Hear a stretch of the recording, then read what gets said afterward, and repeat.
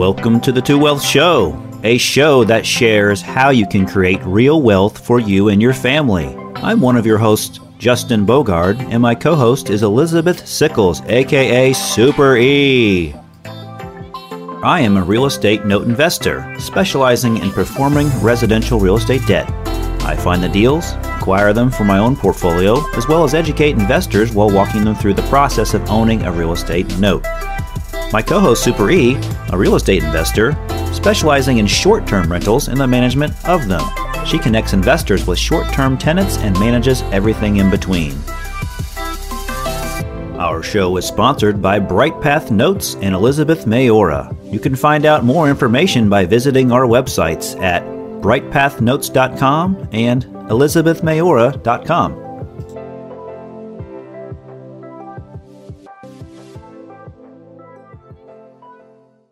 All right, everybody. I am Elizabeth with Elizabeth Mayora, and we are so happy to be doing episode number 22 of the Two Wealth. And two. It's hard to do it when the camera's backwards. There we go. 2 and 2. 22. Hi, everybody. I'm Justin Bogart with BrightPath Notes, and I am so excited today to have our guest, Miss Zarina Harris. Howdy. Hey, Zarina. Right on. Zarina, thank you so much for being on today's episode. It's going to be fun. So appreciate it. Yeah. I've known Zarina for a few years. She's actually one of my mentors in the note business, believe it or not, Elizabeth. Wow. She's the reason why I'm so successful in my own mind. Right? So, So, Zarina, you used to live near me. Now you moved way further away. Way far south. Yeah, and I really didn't know about this, Elizabeth. I was talking to Zarina the other day. I was like, yeah, blah, blah, blah, something about Ohio. She's like, Ohio? Dude, I've been down in Florida for a while. And I'm just like, what? She's smart. Yeah. Yeah. It's 73 degrees outside right now, so. Yeah. This is not going to be a fun conversation now. Sure it will. I'm having a great time. I don't know. Where in Florida are you? I'm in Orlando. Okay. Yep. Okay. Excellent. Having fun. I love your governor, by the way. Let's not get into that.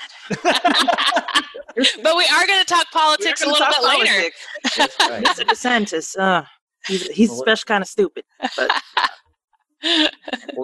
So, Zarina, you have a podcast. It's called the Note Inc. Podcast. I believe you've completed 2 seasons on it, and you're working on a 3rd season, right? I am, yeah. So, Note Inc. is this idea that you have, and you're just like, let's just see what happens. Right. And it kind of caught on and got this really cool following. It's a fictional spy-themed note investing podcast.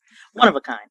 And I started it just because a company I was working at previously, the only people who knew me were the people who, joined that training program. And so there were, thousands of other people in the note industry who's like, who's Zarina? Who's Zarina?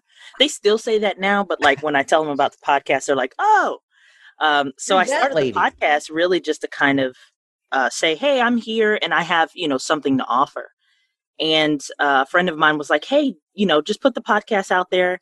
And if it doesn't do well, at least, you tried. And in my brain, that was like, oh, do whatever the heck you want. And so I made it to where like there's some fictional characters who come in and I'm a spy who's learning to become a note investor.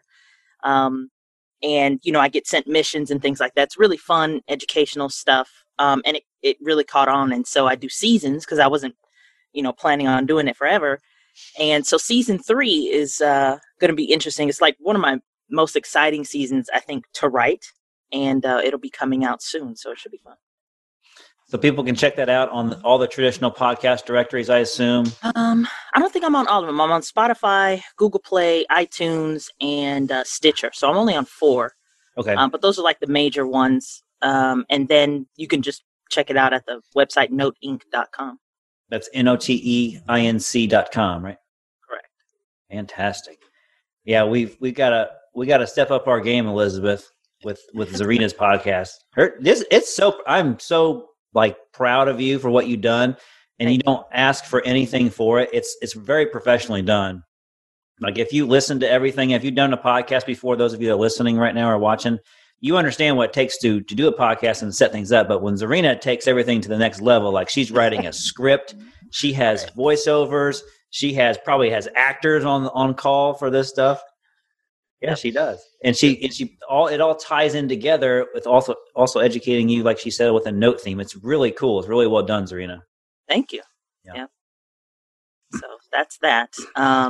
What ended up happening with that, which is really cool, was it opened up a lot of doors. So we're going to talk about politics today. Part of what kind of went into the podcast was some of my experience when so I'm a member of the Seller Finance Coalition, which sent me to Capitol Hill to kind of lobby, because many of you guys know politicians write laws they don't understand, and it affects us in our industry, right? And so, like, a lot of landlords right now understand, like, rent controls are coming down, right? Especially people, what is it, Washington State or Oregon? Which one of those? It's Oregon. Yeah. Or, I'm sorry, Washington State. Actually, okay. Mm-hmm.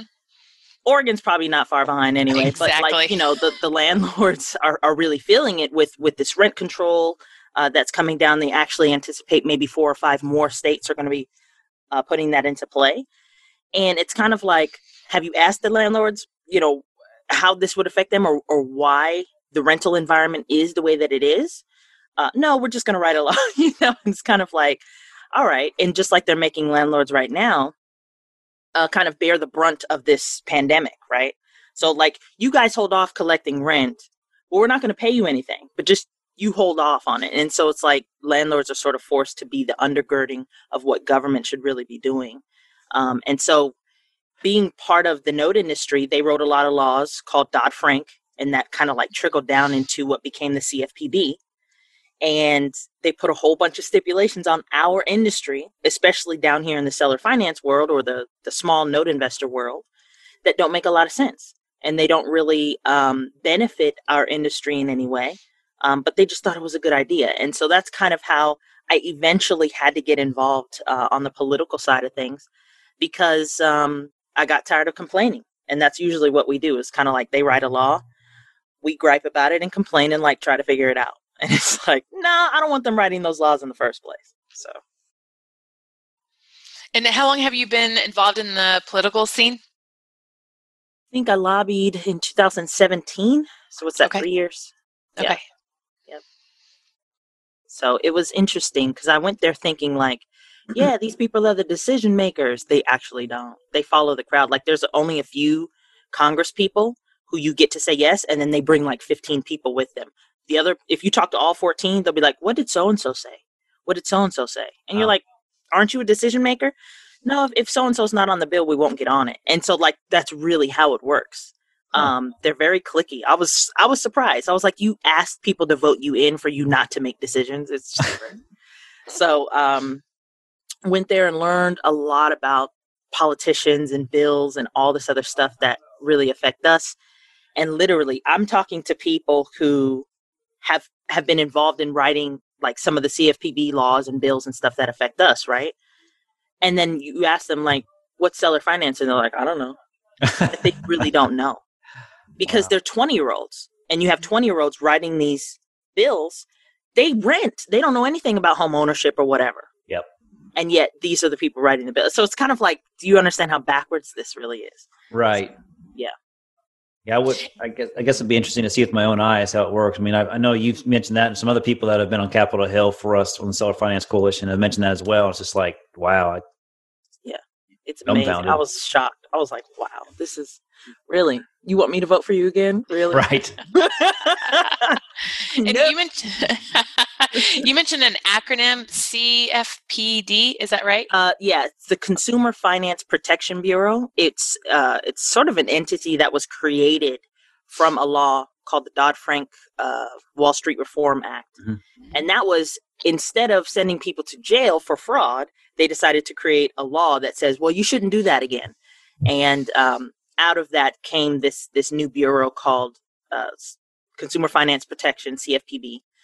And they're in charge of all financial everything. So anything that has a loan on it, from student loans to mortgages to car loans, they pretty much oversee and try to make sure that predatory lending isn't going on. And so you had a lot of lobbyists, for instance, who were in the like payday loan industry, who they were cracking down on. Because as you know, payday loans are like 500%, right? And they're like, yeah, we can't have this. And so you had a lot of lobbyists come in and say, no, like we're really doing good and whatever. So it's really amazing how, how all this stuff works.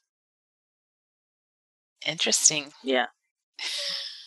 Exactly. So, Zarina, you kind of have, with what you're doing today and what you've been doing, you've also kind of fell into some different type of politics as well. Well, not different, but I'd say just a slight, like adjacent, yeah, like an adjacent street, yeah. So what's so in sort of learning about politics and how it affects the note industry and stuff like that, I kind of fell into learning a little bit more about like opportunity zones and how that was going to affect everyday people. And so you just like one thing leads to another. And what ended up happening was there was a online show on YouTube that's a political show. And I called in and I was like, hey guys, I was like, if you live, in one of these opportunity zones, here's what you really need to know about it. And the truth of the matter is the people who live in these areas are not going to be positively affected by it. It's really one-sided to the investors, which you're like, Zarina, you're an investor. I'm like, yeah, but I'm a human being too. So, like, you have to kind of think on both levels. So for an investor to come in and have like, free capital gains, right, for investing in this area, of course they're going to dump a bunch of money there. But how it affects the people who live there, now their rent goes up. It might triple, right? Or they get shoved out. And so they kind of receive like almost like gentrification of sorts, right? And they're shoved out of these areas only because a law was written that says, yeah, if you put your money here, we'll give you like a tax break. Right. And of course, money wants a return. And in order to do that, you end up pricing the people who live there locally out. And so I actually wrote a bill. Believe it or not, I don't know if you knew this, Justin, but I wrote a bill. It's called I forget. It's HR 4999 of the 116th Congress. It's called the Opportunity Zone Fairness and Inclusion Act. And basically it just says like you have to get the local people involved in it some way. So like the local municipality kind of has to approve certain projects. You can't just go there and like build a parking lot over somebody's neighborhood or something, right? So it's getting reintroduced by Hank Johnson out of Georgia. He won his race. I'm not in Georgia, but I wanted him to win so he could re-sponsor my bill. There you go. That's just sort of a way. And it was really cool because like I met the person who helped me write the bill when I was lobbying. So a lot of this stuff is relationship. And he was like, I called him one day because I was really concerned. I was like, what are these opportunity zones going to do for these poor people who live in these areas? And investors just come dumping in money. I was like, where are they going to go? Like, this is the cheap area. And he was like, yeah, Zarina, you should just write a bill. And I was like, I don't know the first thing about it. Are you serious? I'm a note investor. Like, I'm calling you to ask you a question. Right. And he was like, no, I can get it done. And he literally just got it done. He called me one day. He was like, hey, your bill is in Congress. I was like, what?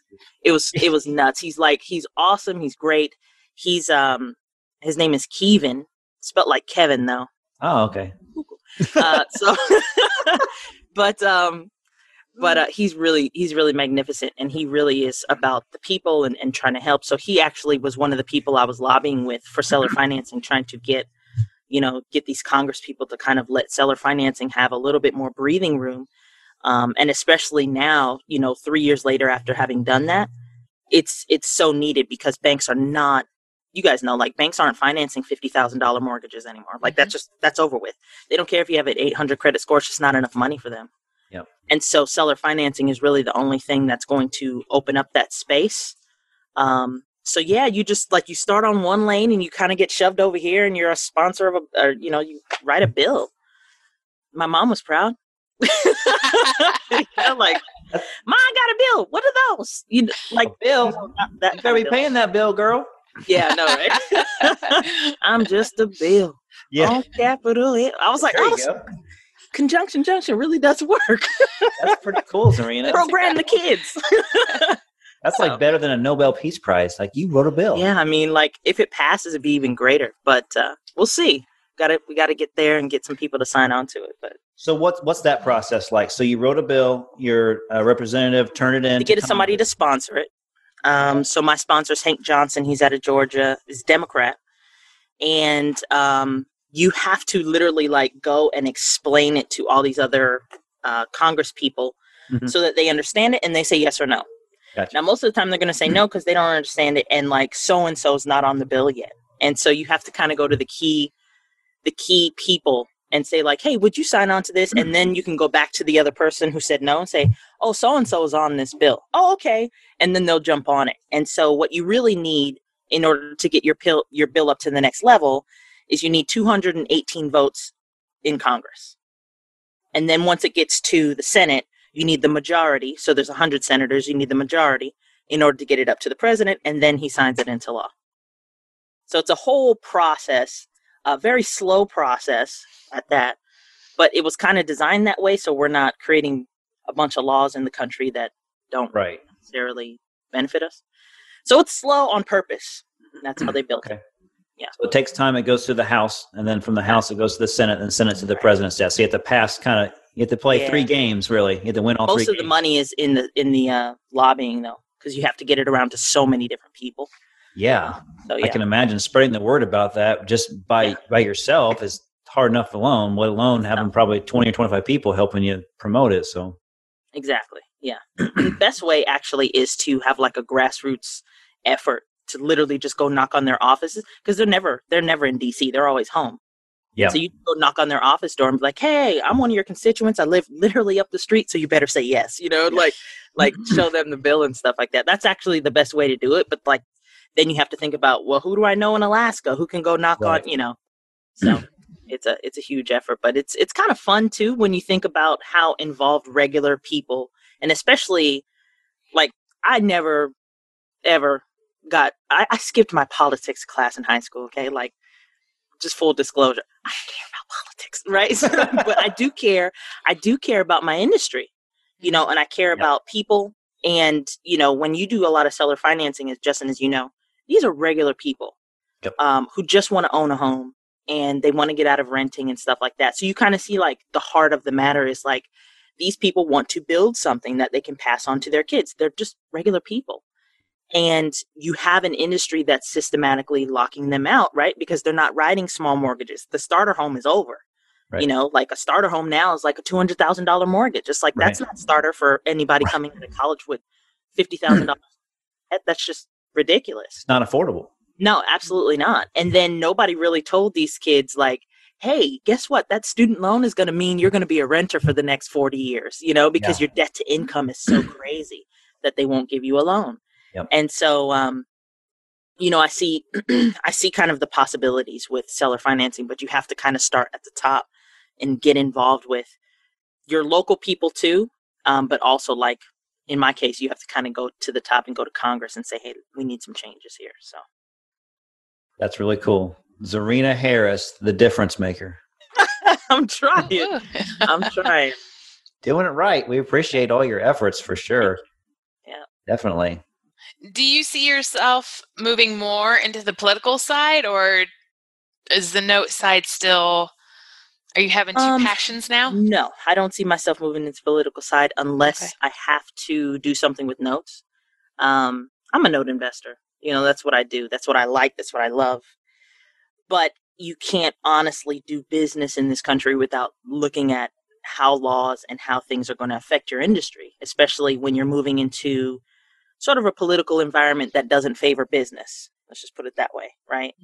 Mm-hmm. And so as much as I need to be involved in politics, I will be, but I'm a note investor. Like, this is what I love to do. So I just I approach it at a different angle than some people, but it does give you a lot of social capital and a lot of connections, which is really cool. So, for me, it's fun. I think once you get in, it's kind of like working at your favorite restaurant or your favorite company.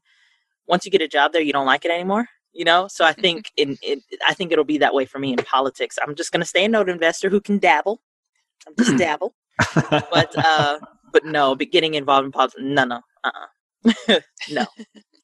Right on. Well, I'm glad to hear that because I like having you in the note industry full time. And I got a podcast to run. Like I got a whole season. You got people that are waiting for the season 3 to finish. Oh my gosh, you won't believe like how many emails and stuff I get. They're like, hey, and I'm like, it's coming. Like, I got to think of it. Like, these things don't come easy, I need my creative juices to just like. There's genius behind this. Okay, guys, there's genius behind this. I do have one of the reasons I'm excited about season 3 is because it's sort of like I don't know. I've done like maybe 2 episodes this whole 2020, and so people are like, "Okay, is she really coming back?" And so it's kind of be like, "Oh, she is back." And then on top of that, there's some surprises in season 3. So it's kind of like, I don't know. It's the podcast at this point is sort of a thank you to everyone who's enjoyed it and shared it. I've never once like marketed the podcast, except for like if people ask me questions about it. But it just grew like gangbusters. And I was like, okay, well, that's cool. And they're like, when's the next episode? You did one like 2 years ago. And I'm like, I don't know. So now I get to like give them a date like, yeah, season 3 is coming on December such and such or whatever. No spoilers, but it's coming. So it's really fun. Yeah, I'm excited. Thank you. I'm very excited. I'm excited. So if I'm excited, you should. That's right. Yeah. Exactly. Yeah. And it's just a way to, like what you guys are doing. It's just bringing in, sometimes you need to hear a different perspective. Yeah. Right. Of what it is that you're doing, just a different angle. Maybe somebody thinks of things differently. And I like to tout myself as a note nerd. So I kind of think, note nerd here. She is. I think She's a note a nerd. little bit differently.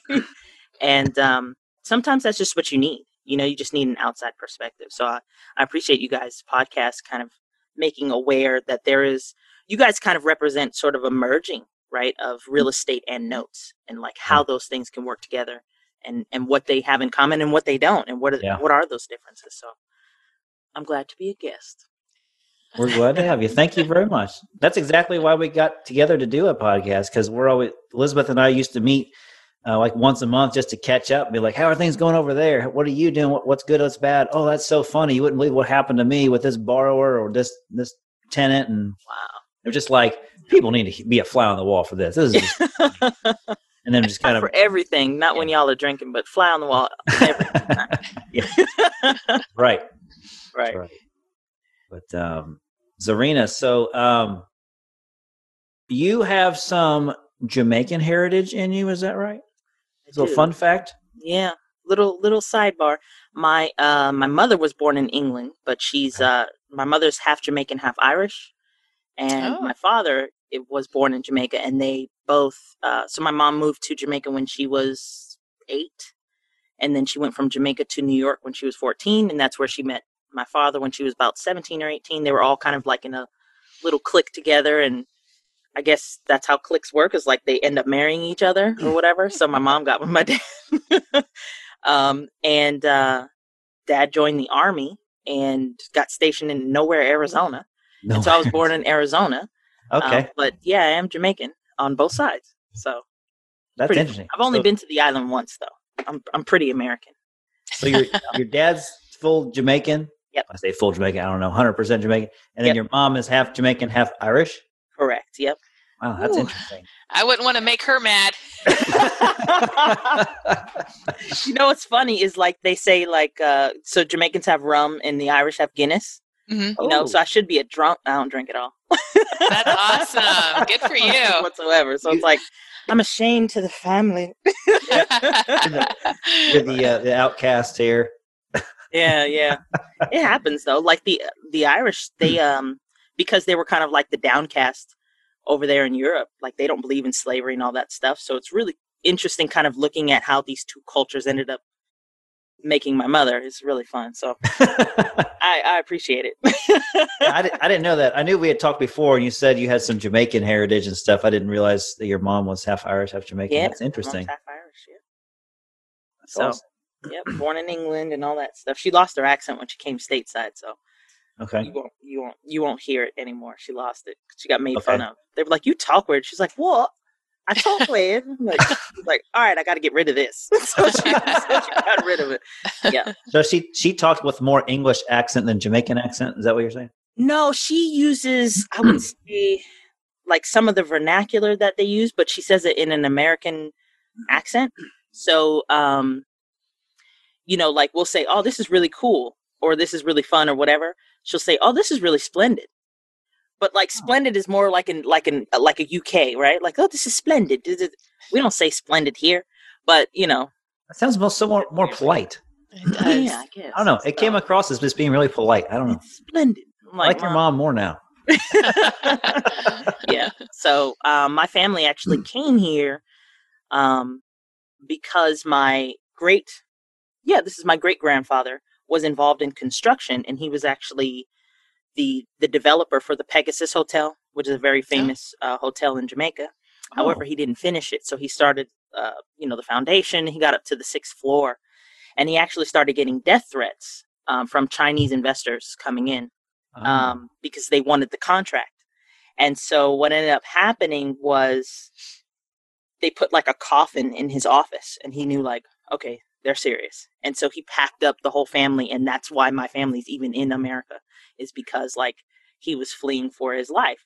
And so it's kind of funny how, 2 generations later, like I'm involved in real estate and politics and all this other weird stuff. Just like, it's just really coincidental. Like, really, your grandfather was like a developer, and now you're like a note investor.